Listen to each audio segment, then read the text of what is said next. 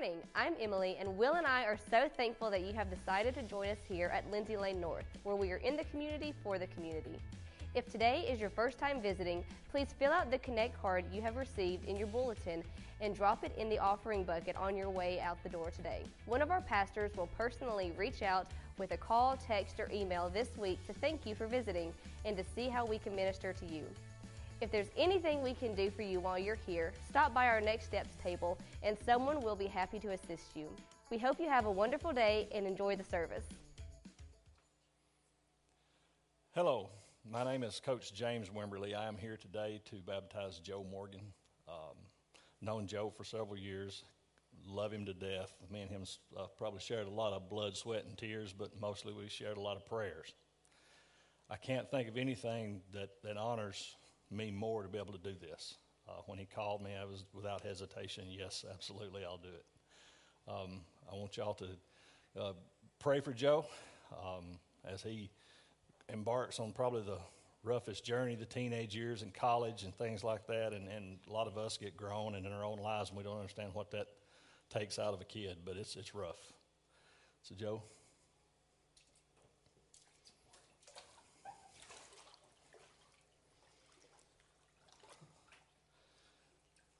Joe, have you taken Jesus as your personal Savior? Yes, sir. Okay, it's an honor for me to baptize you, Joe Morgan, in the name of the Father, the Son, and the Holy Spirit.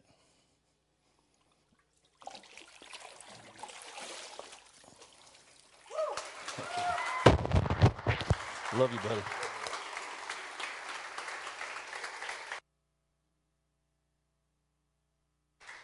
All right. Well, welcome this morning. It is good to have you with us in our 10:30 service.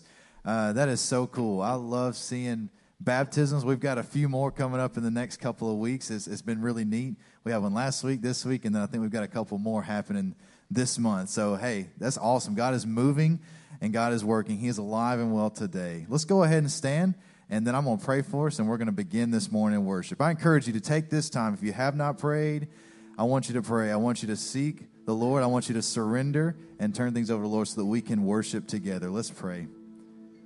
God, we're thankful, Lord, just for a time to come to you, Lord, to bring our worship to you. Lord, I pray that it would minister to you this morning as we sing praises, God, as we lift our voice, and God, as we lift our hearts. I pray that you would be glorified. Lord, we give you this time. We celebrate with Joe and God the decision that he's made, God, just to get his baptism in order. We thank you, God, for his obedience. And Lord, I pray for each person in here that as we obey today, you would move us, you would have freedom in our lives. In Jesus' name we pray, amen.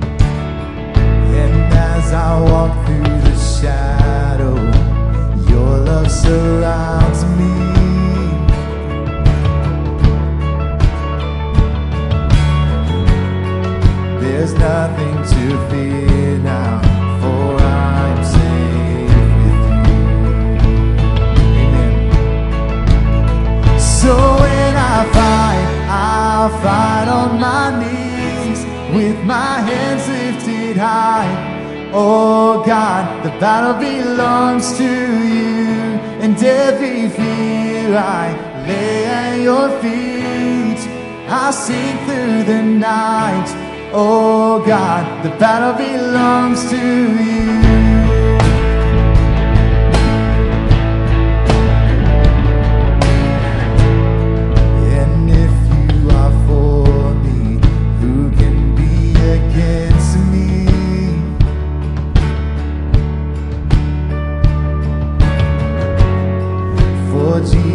There's nothing impossible for you. When all I see are the ashes, you see the beauty.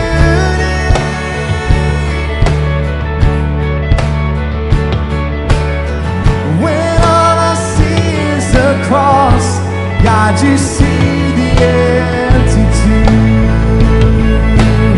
Amen. Come on. So when I fight, I'll fight on my knees with my hands lifted high. Oh God, the battle belongs to you, and every fear I lay at your feet. I'll sing through the night. Oh God, the battle belongs to you. Almighty fortress, you go before us. Nothing can stand against the power of our God. You shine in the shadows, you win every battle. Nothing can stand against the power of our God. Almighty fortress, you go before us.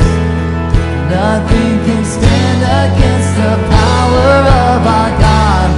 You shine in the shadows, you win every battle. Nothing can stand against us. Sing that again.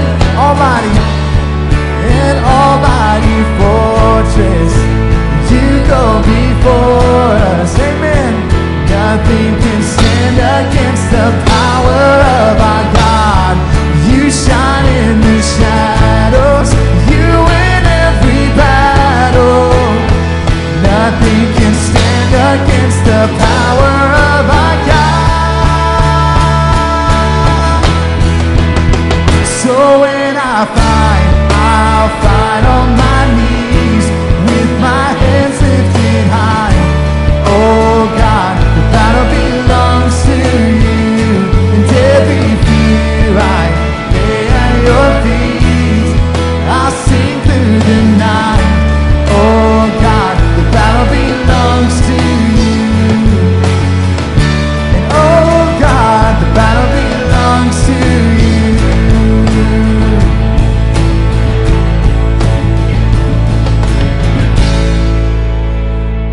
Amen, amen. This next song is called Mighty God. It talks about how powerful and awesome our God is.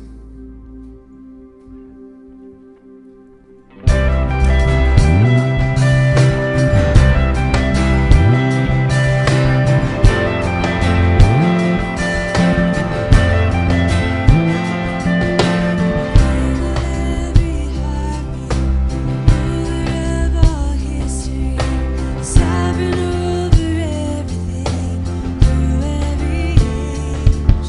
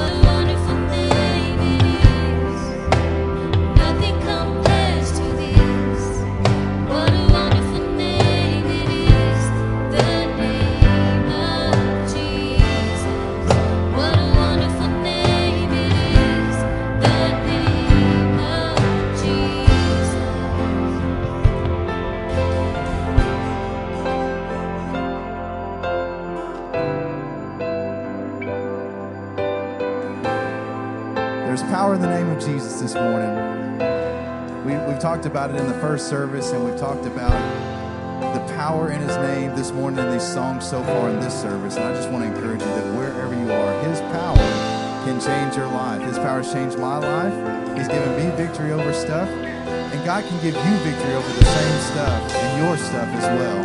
None of us are perfect. And so I want to encourage you to surrender to Jesus today, to give him all of your worship as we sing this.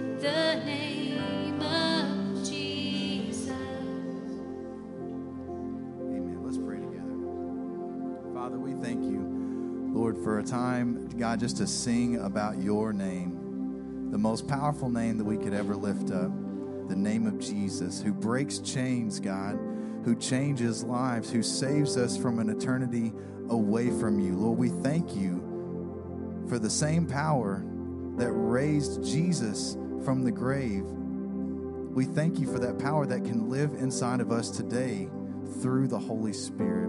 Lord, I pray for people in here, God, that are bringing in lots of burdens, that are bringing in chains, that are bringing in bondage, and they're coming in from all different places. And Lord, I just pray for people today, Lord, that your Spirit, as you move and as you work, that God, these people, myself included, that we would all surrender our burdens to you, Lord, that we would cast our cares on you this morning. We thank you for Jesus. We thank you for your Spirit. And Lord, we just pray that you would have freedom in this place. As one of my best friends and our pastor shares his heart this morning on a tough topic, Lord, I pray for him that you would speak through him, that God, you would have your way in this place today. We give you praise, and God, we give you glory for what you're going to do. In Jesus' name we pray. Amen.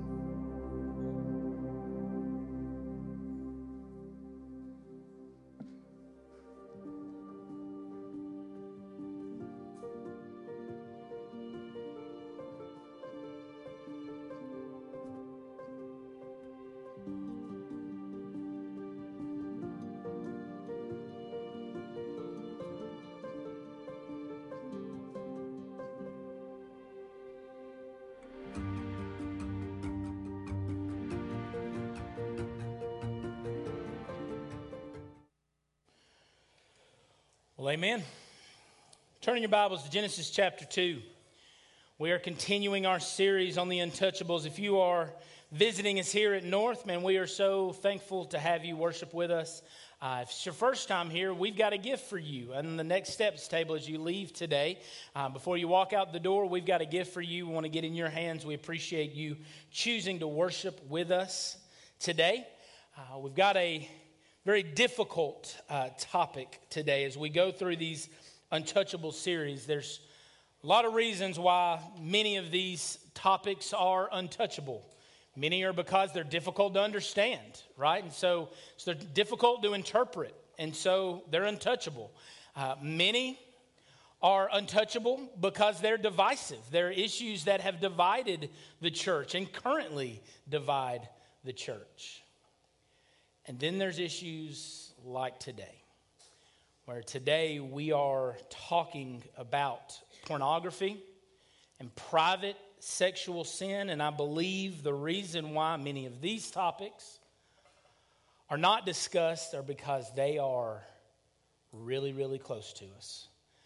They are things that we struggle with. There are things that are difficult for us, and many of us, they're tied to our testimony. They're tied to our story of who we are. And so I want you to understand on the forefront that I do not preach this topic because for any other reason than I know that God has led me here. A lot of prayer has gone into this, and I'll be honest with you, I'm as nervous as I've ever been to preach to my church family as a result of the topic at hand, because of what God has shown me through this very struggle. And so I'm talking about something today that's very near to my heart because it's been where I'm at. It's where I've been. And I truly believe this to be the case. I truly believe that the big guns of Satan's arsenal are focused on the private sexual sin in many men and women's lives. I believe that to be true. And I've had people ask me before, like, when they're trying to guess what my next topic is going to be for Untouchables, people do that. And they're trying to anticipate my move. If you just follow me on Facebook, you'd know because I put them all out there. But they're trying to guess, man, what are you going to talk about? And they know that, sexuality in some point is going to be hit. So you're going to talk about homosexuality and some of these issues. And to that, I would say, I will talk about that. I don't believe, however, that it meets the criteria. I believe in a lot of ways, homosexuality becomes the scapegoat for a lot of private sexual sin that we don't talk about in the church. And it's easy for us to point at one sexual perversion, which is sin, and say this is wrong, all the while as the church we are harboring our own shame and crippled in our own guilt on things that are a little closer to us. And so this is where we're headed today. We need to understand the pervasiveness. Our world is saturated with sexual sin. It is a very sexually motivated culture. We live in a world where you cannot escape these things.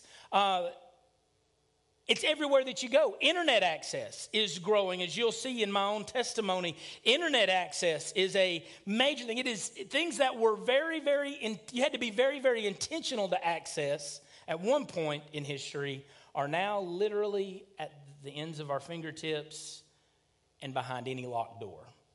And so because of these things, we need to address them because I believe it to be the thing that many churches stay away from. And ultimately, I believe that many churches, like your pastor, have a history with it. And so we need to understand what we're dealing with. In 2011, 8 in 10 men, 79%, between the ages of 18 and 30 viewed pornography monthly. Now, 2020, this was not 2021, this was 2020 study, it's 84%, and it's not monthly, it's weekly. In 2011, two-thirds, 67% of men between the ages of 31 and 49 viewed pornography monthly. Now, it's three-quarters, 74%, and they view it weekly. One half, 49% of men between the ages of 50 to 68 view pornography monthly in 2011. That number has grown to 55%, and they access it weekly.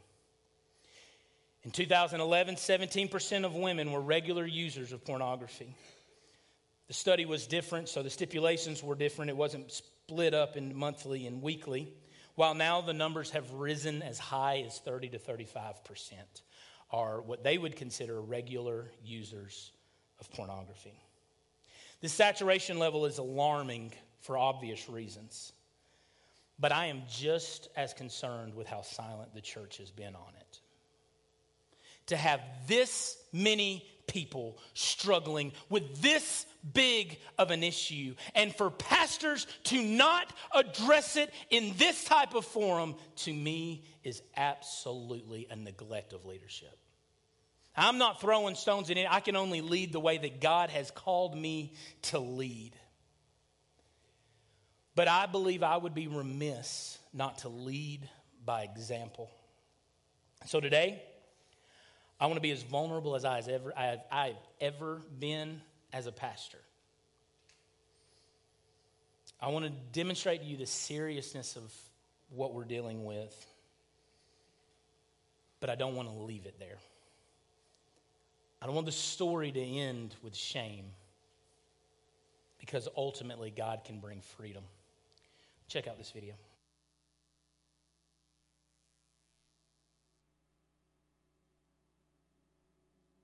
So I was exposed to pornography for the very first time when I was in middle school. I remember being over at my grandmother's house. She was the first person in all of our family that had a computer, and I remember going over there to do some research for a project that we had. And as I was doing research, a pop-up came up on the right side of the computer, and from that one click, I began a struggle in my life that I would battle with for years to come.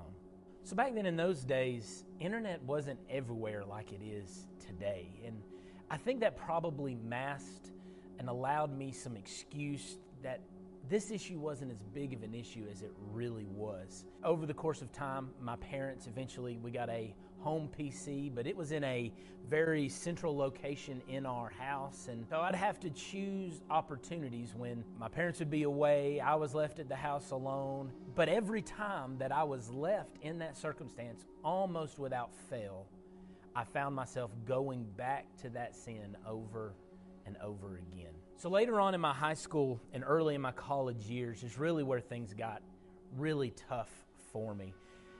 Internet became more and more available, and as I went off to college, I had the perfect and dangerous blend of independence to do whatever I wanted. I had the access to internet to access whatever I wanted, and then I almost had zero safeguards to keep me from that. I had no accountability and had no filtering that kept me from these places. And so the sum total of all of that was a lifestyle of sin. Although I always, and I've maintained through this, that I had a hatred for this sin, it was a deep struggle. I can remember very vividly in church going and crying at the altar and praying that God would remove this sin from my life. I hated it, but every time it was the sin that easily beset me as a person, and every time I would go back to it over and over again. Sometimes the very night that I would spend time at the altar confessing those sins, that very evening I would find myself going to those same sites, and it just became a vicious cycle for me. As I continued on in my college years, I quickly realized that I wasn't the only one going through this struggle. I can remember teaching a Bible study. I was the dorm chaplain for the University of Mobile, and I remember in a particular Bible study that I had, we began holding each other accountable for things, and I'm not kidding when I tell you that every single one of those young men had a similar struggle with private sexual sin. And these just weren't average college-age students. I mean, these were students that were attending a private Baptist university. They were students that had gone out of their way to be involved in a Bible study that was extracurricular. They didn't have to be a part of it, but they wanted to be a part of it. And many of these young men were guys like me that were going into the ministry. They would be pastors and church leaders and missionaries all over the world, and they serve in those capacities today. But I can truthfully say that through the accountability that I found in that small group to begin with, I finally began to see myself take steps away from this stronghold that this sin had in my life. The stronghold that pornography had really from my middle school years. I began to see how my relationship with these men that struggled in similar ways, but that I knew were praying for me and that I was praying for them and we were holding one another accountable. I began to see myself beginning to drift further and further away from this sin that had dominated so much of my life. Looking back, the thought was naive and crazy, but I can remember pointing to marriage as the stage of life where this sin would no longer affect me. I thought if I had someone to meet those needs for me, then I wouldn't struggle. And honestly, I made it a crutch. My whole life is looking to marriage as being when God would deliver me from this sin. And I realized that my struggle in this area fed my wife's struggle with insecurity. Something that was freedom for me. Accountability was such a big deal, has been such a big deal in my life. I've had mentors that hold me accountable, pastor friends that hold me accountable, peers that have held me accountable. But I'm going to tell you, the single greatest accountability partner I've ever had is my bride. She began to pray for me. She began to lift me up to the Lord. She began to hold me accountable in some of those areas. I mean, we had some really difficult conversation through those days. But through her, as well as a small group, a very meaningful small group of men that poured into my life on a consistent basis, God began giving me victory over this. Although it's still a temptation for me, I've recognized that the further you walk away from your giants, the smaller they become. And so God gave me victory in this area of my life through, number one, a quiet time, a devotion to Him, but then a commitment to one another and people that were committed to me.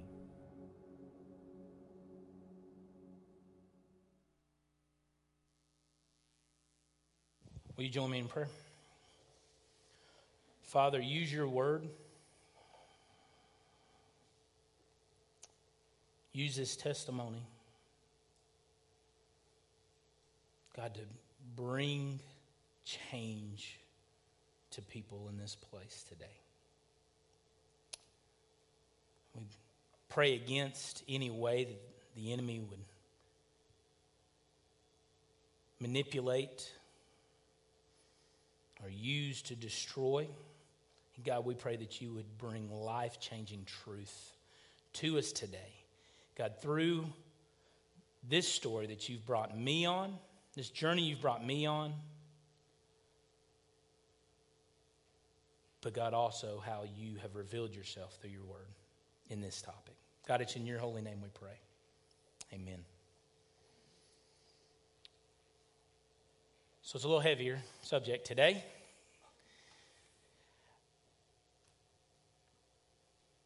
But that's my story, my journey through something that has been a major, major thing in my life. Turning your Bibles to Genesis chapter 2. As we talk about this issue, there's something we need to address right off the bat. Number one, there's a stigma. There's a stigma about this sin. There is something about this sin that causes us to want to run and hide from it. There is something about this sin that has caused me to give more pause to this message than any other message I've ever preached in my entire life. There's a reason. And we find it in God's word in Genesis chapter 2. I want you to hear this from me. The shame that is felt in sexuality has not always been there. The discomfort and the recoil that you felt as soon as you heard what we were talking about today, you felt it. You felt it for minutes. I felt it for weeks. The same recoil that you felt has not always been there. Genesis chapter 2, before the fall, let's look at God's design for sexuality. Verse 22, and the rib that the Lord God had taken from the man, he made into woman, and he brought her to the man. And then the man said, this is at last bone of my bones and flesh of my flesh. She shall be called woman, because she was taken out of man. Adam was pleased with God's creation. Therefore, a man shall leave his father and his mother and hold fast to his wives, and they shall become one flesh. The most telling part of all of this is verse 25. And the man and his wife were both naked and unashamed. They were at their most vulnerable, and they didn't even realize it. They were, by today's standards, the most scandalous, right? As a kid, right, I always would go in the illustrated Bibles of, and go to Adam and Eve and like, well, how'd they cover up their nudity this time? Oh, it's a tree here. Oh, there's a bush. Like that was how they always covered it up. It was a scandalous thing for me. It hasn't always been this way. So if shame exists in the subject of sexuality, then we've got to understand a couple things. Number one, it wasn't placed there by God. This feeling that we feel was not placed there by God. It was not his design from the very beginning. The man and the woman were naked and they were unashamed. So, we understand it is the invention of man. It is the invention of man, and it is a result of man's sin. So the uneasiness, the jokes, the felt need to run and hide when this subject comes up, the taboo of the whole discussion, we see was not present until Genesis chapter 3. So turn there to Genesis 3, and we see what happens. Genesis 3, verse 6 and 7. So when the woman saw that the tree was good for food, and that it was a delight to the eyes, and that the tree was to be desired to make one wise, she took of its fruit and ate. And she also gave some to her husband, who was with her, and he ate. And then the eyes of both were opened, and they knew that they were naked. And immediately they sewed fig leaves together and made themselves loincloths. I find this so interesting. God had not showed up yet to walk with them in the cool of the day. He had not showed up to levy all of the consequences of what they had just done. Before that conversation ever happened, immediately it was the intent and it was the desire of man to hide their sexuality. They sewed fig leaves together. They immediately addressed this issue. And so the man and the woman sewed loincloths, clothing to cover their nakedness from each other. But then they took it a step further, because do you remember what God told them, asked of them when he was looking for them?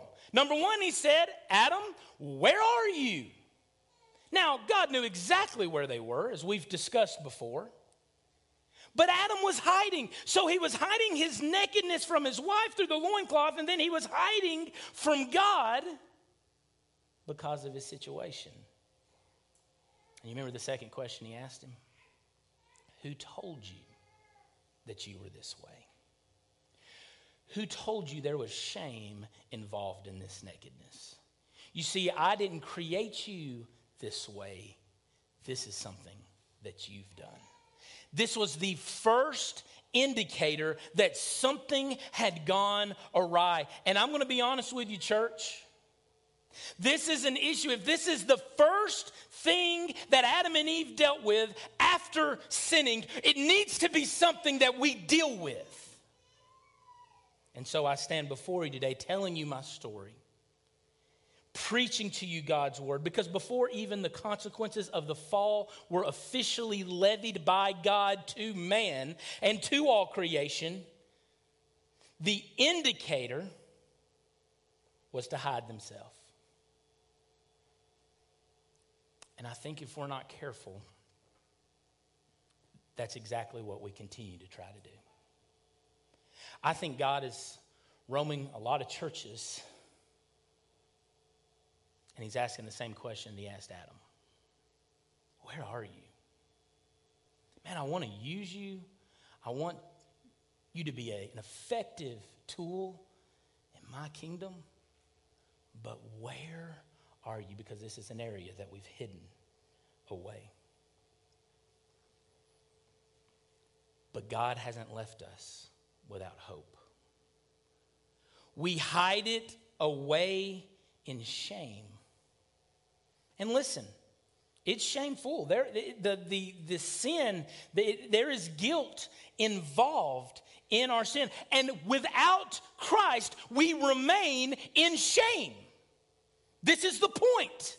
This was the fall. Before God intervened, they remained in shame. They were covered in fig leaves and they were hiding from God. They didn't want God to see them this way. But God made a solution for sin. Genesis 3, verse 21. Gosh, this is so good, y'all. So good. This is why you study God's word, you don't just read it. This is why you take a spade shovel and you dig a little deeper. And then you get some post hole diggers and you dig even deeper than that. This is why you get an auger and they dig even deeper than that. Man, this is good stuff. And the Lord God made for Adam and for his wife garments of skins, and he clothed them. In order to remove the skin of an animal, what do you have to do? Got to kill it. This is the first sacrifice that we ever see to cover sin.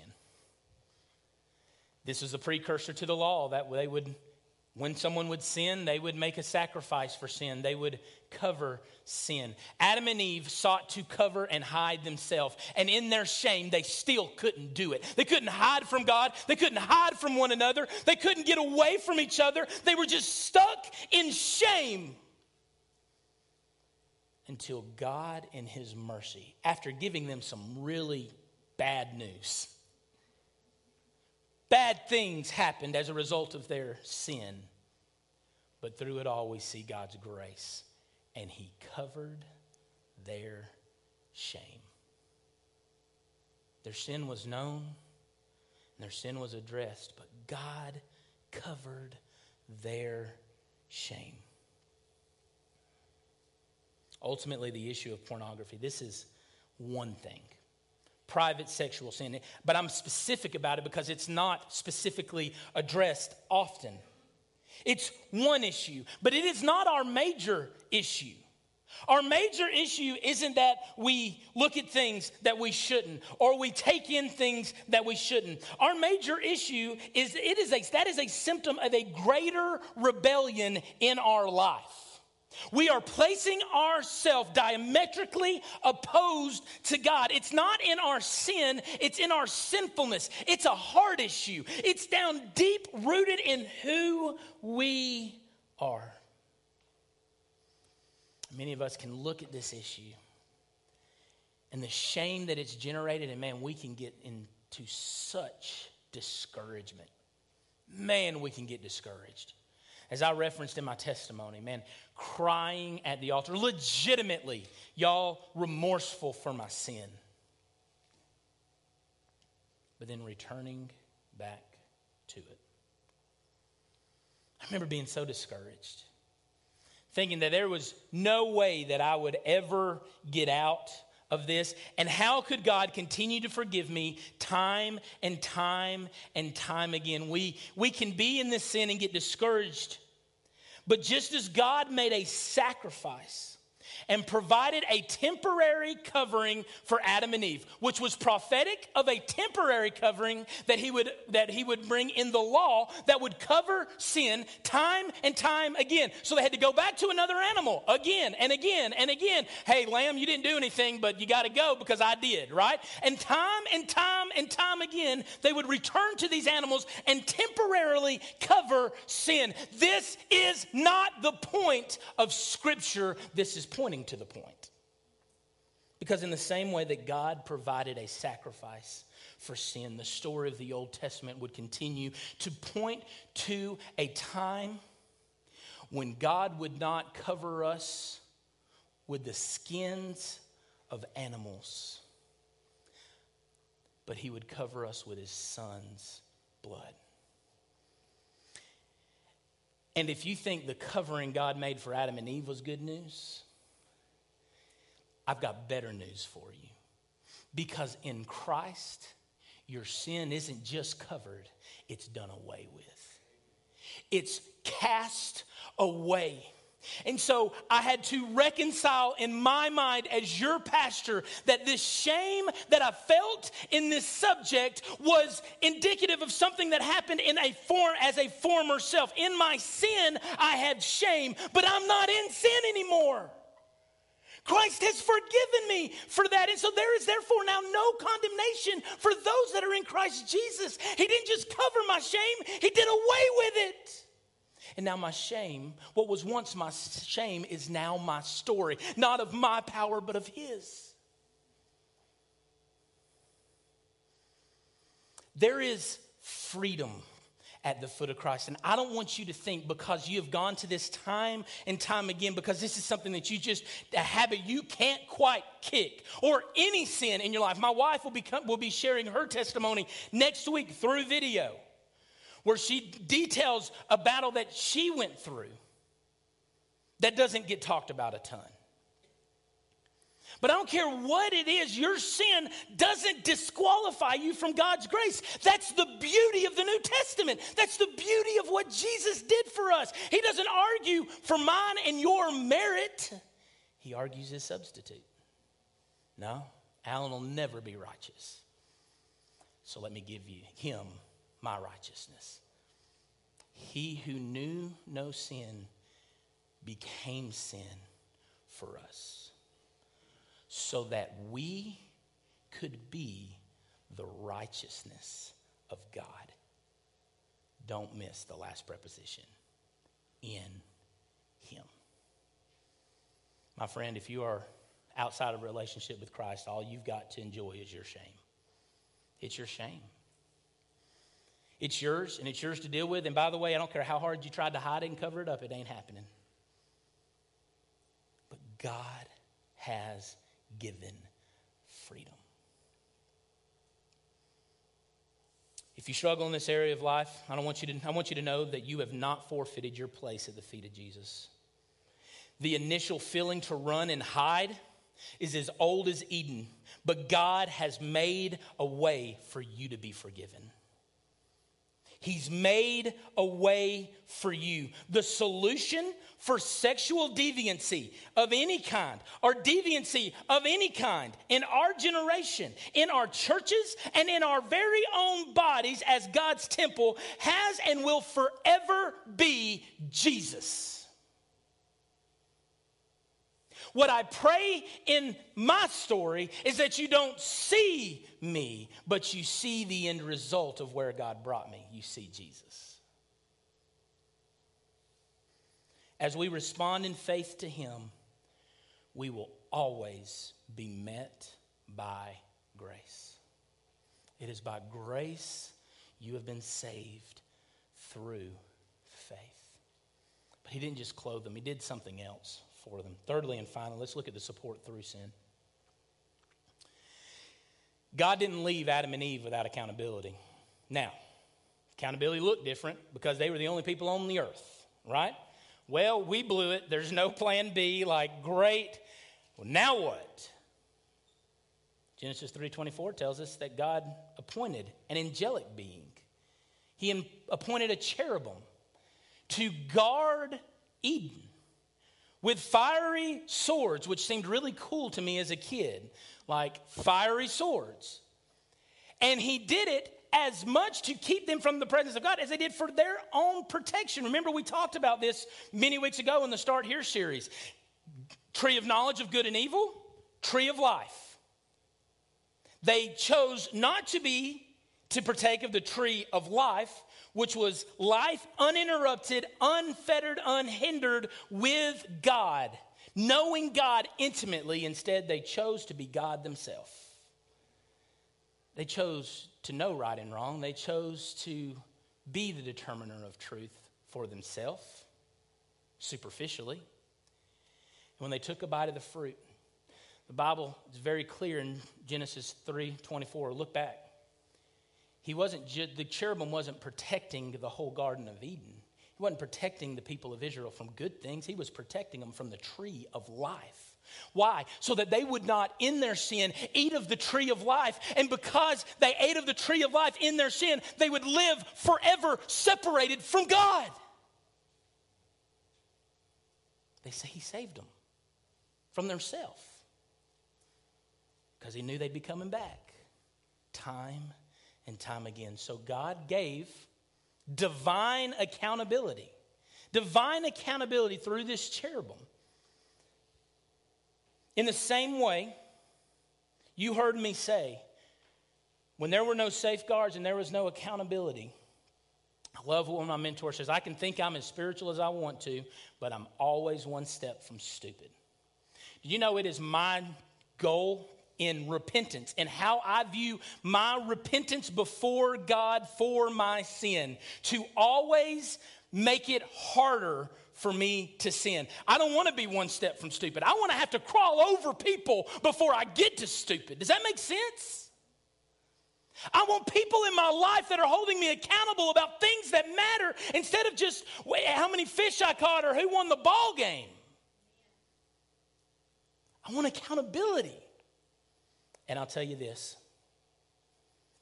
I would have never seen any victory if I hadn't included crucial people in my life. But that's a biblical concept, and more than that, it's a New Testament concept. Look at James chapter 5.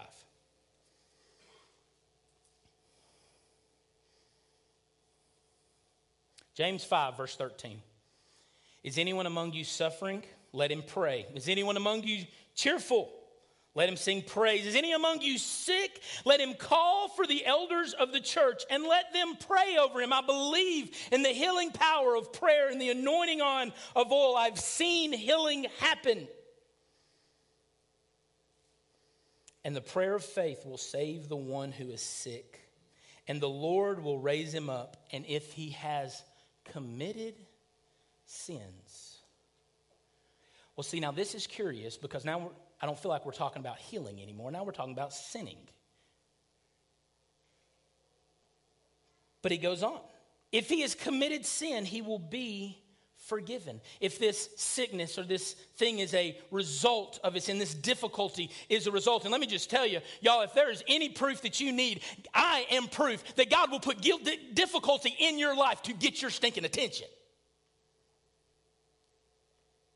If he's committed sin, he'll be forgiven. Therefore, if you are studying God's word and you are diagramming this passage of Scripture, everything that he has said previously is driving to this point in the Greek. Confess your sins one to another and pray for one another that you may be healed. The greatest context of this passage of Scripture is not necessarily always in physical elements. It's not in physical sickness, it's in sin sickness. We need accountability. James was written to the church. We need constant accountability. We need people praying and lifting us up. The prayer of a righteous person has great power as it is working. I got a lot of accountability in my life. I have presently got a lot of accountability in my life for most every area that I can think of that I fail.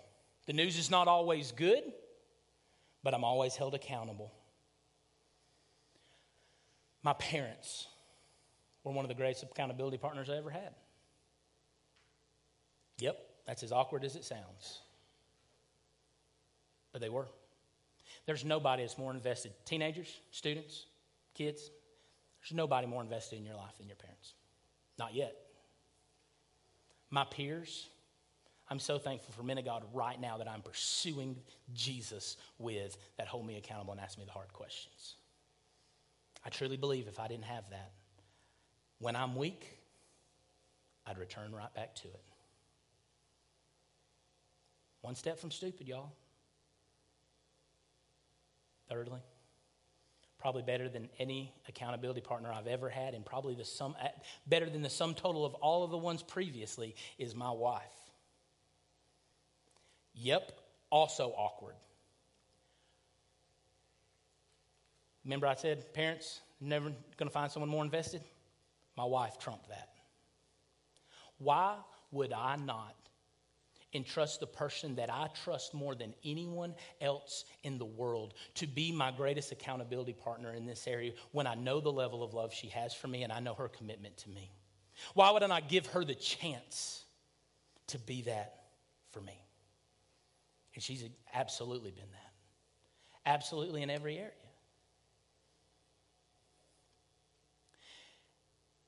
And so instead of viewing repentance as, God, I'm sorry, and then never changing lifestyle, but just trying to grit and bear it for as long as we can, men, women, it ain't cutting the mustard. Repentance means in faith, not just confessing to God, but confessing to others to make it harder for us to get back in it. The writer of Hebrews talks about this all the time. He talks about this a ton. In Hebrews specifically Hebrews 6.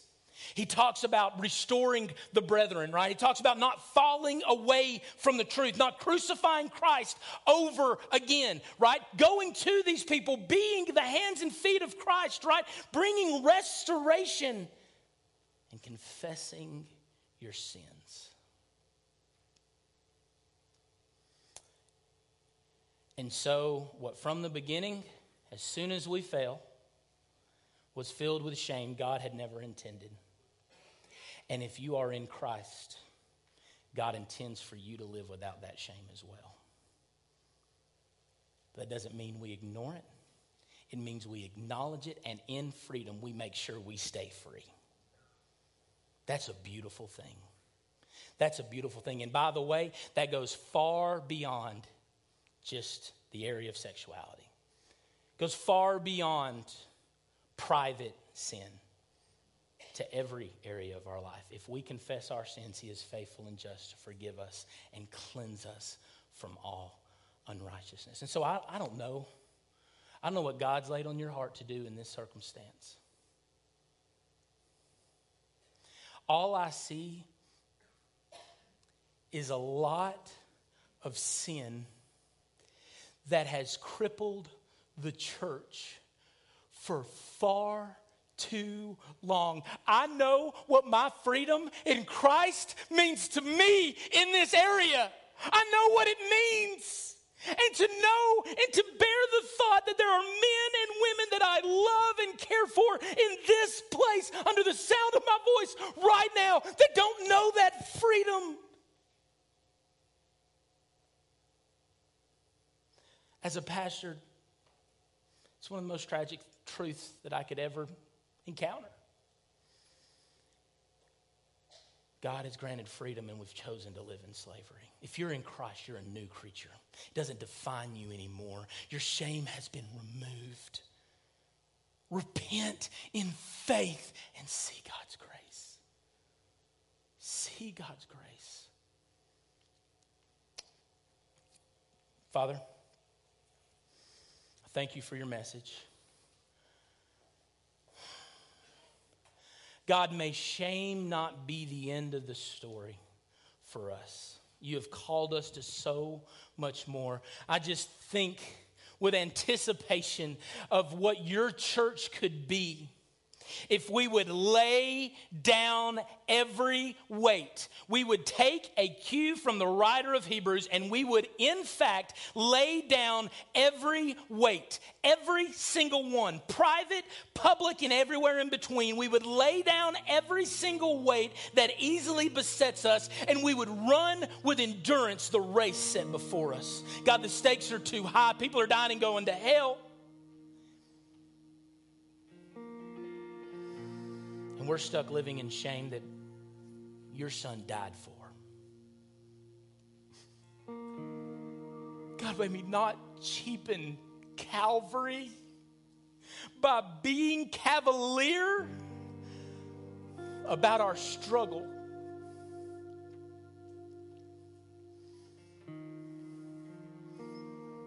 But God, I pray that we would experience freedom today. And this invitation, whatever that means, I may you be brought glory. In Christ's name we pray. Amen. Before we sing, I want to clarify something. I don't think that that your response should be submitting a video of your interview about your struggles with whatever sin that you have. Can I be clear about that? This is something that God led me as the pastor of this church to. But somebody needs to know. Somebody does. You need prayer warriors in your life. This is bigger than you, and it's time that we admit it and experience God's freedom. However you need to respond to God's grace, I pray that you would do it in this time of invitation. As we stand and as we sing, there's counselors who love to talk to you. Listen, if you don't have a relationship with Christ right now, man, absolutely, you need that relationship. If you're going to conquer whatever sin in your life, you've got to have that relationship with Him. So maybe you need to respond in obedience and surrender to Christ today. Or maybe you need to join a church family that's going to hold you accountable in these areas through membership. Maybe you need to do that. Whatever the case may be. Maybe you need to intercede for somebody. Boy, how bold would that be on a message like this? That you're interceding for somebody that you know that's dealing with this. This invitation is for you to respond as the Spirit leads you. In these next few moments, would you respond to Him as we sing? Come out of sadness from wherever you've been. Come broken-hearted, let rescue begin. Come find your mercy, oh sinner, come near. Earth has no sorrow that heaven can't heal. It's true, church. Earth has no sorrow that heaven can't heal. Lay it down. Would you lay it down in this time? So lay down your burdens, lay down your shame. All who are broken, lift up your face. Oh, wanderer, come home, you're not too far.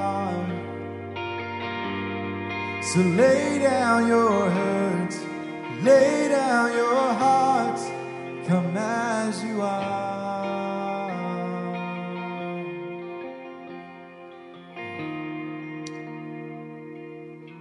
Will you pray with me? Father, this invitation may come to a close,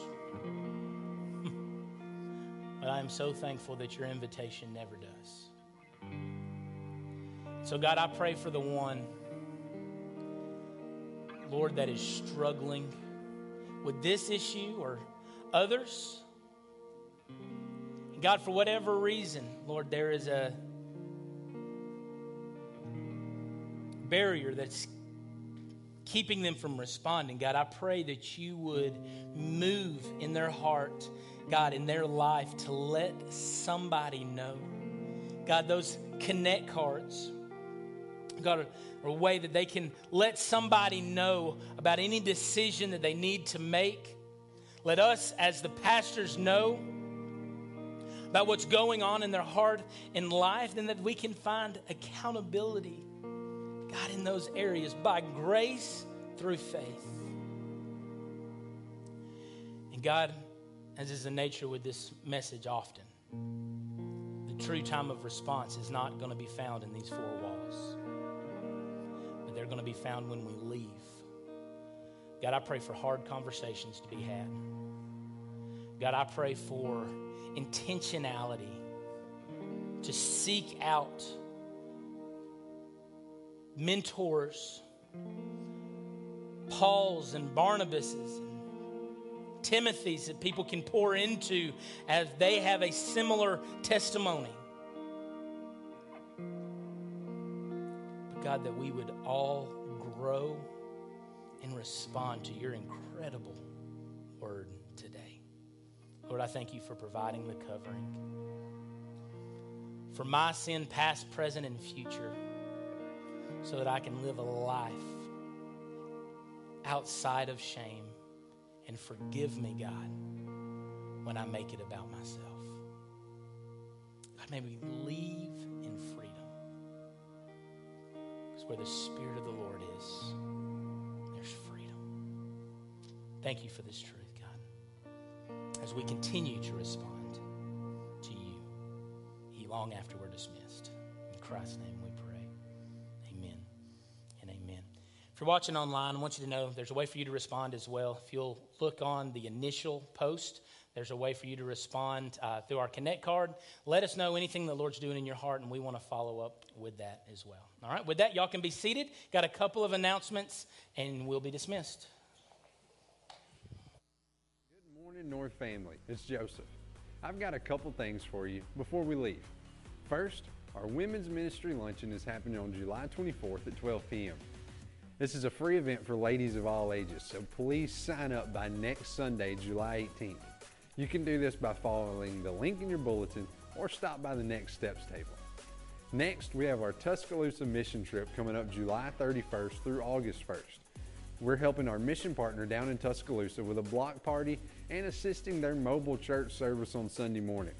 The only cost is hotel and food, and there are only 4 spots left, so sign up today if you want to come. And finally, we're changing our child care options starting in August. We'll offer full preschool and children's church during both our 9 and 10:30 service times. Our vision is to create 2 identical service options that are ideal for any family to attend. But this can't happen without extra volunteers, so consider signing up to help. That's all we have for today. We hope you have a great day, and we'll see you next time. Thank you, Joseph. Thank you all for joining us today. Man, it's been a good Sunday here at North. I want to thank my pastor and my friend Alan for sharing how God delivers victory even in any situation. That victory is available for us through Christ. If you're a guest with us today, thank you so much for joining us. You should know we do not ask our guests to give in cash or check, but this is the time in the service where those who are members here do exercise faithfulness in tithing and offering back to the Lord. So if you came prepared to do that, there's an envelope in the chair back in front of you. You can use that. There's a couple other ways you can give. You can text North Give to 31996. You can also give online at lindsaylanenorth.org. For those of you watching on the live stream, you can always mail cash or check to the address at the bottom of the screen. All right, that is it for today. Make sure and stop by the Next Steps table on your way out. Find out how you can get signed up for our mission trip, our ladies' luncheon, our men's ministry that meets tonight, or any of our other ministries we have here at North. Y'all are dismissed.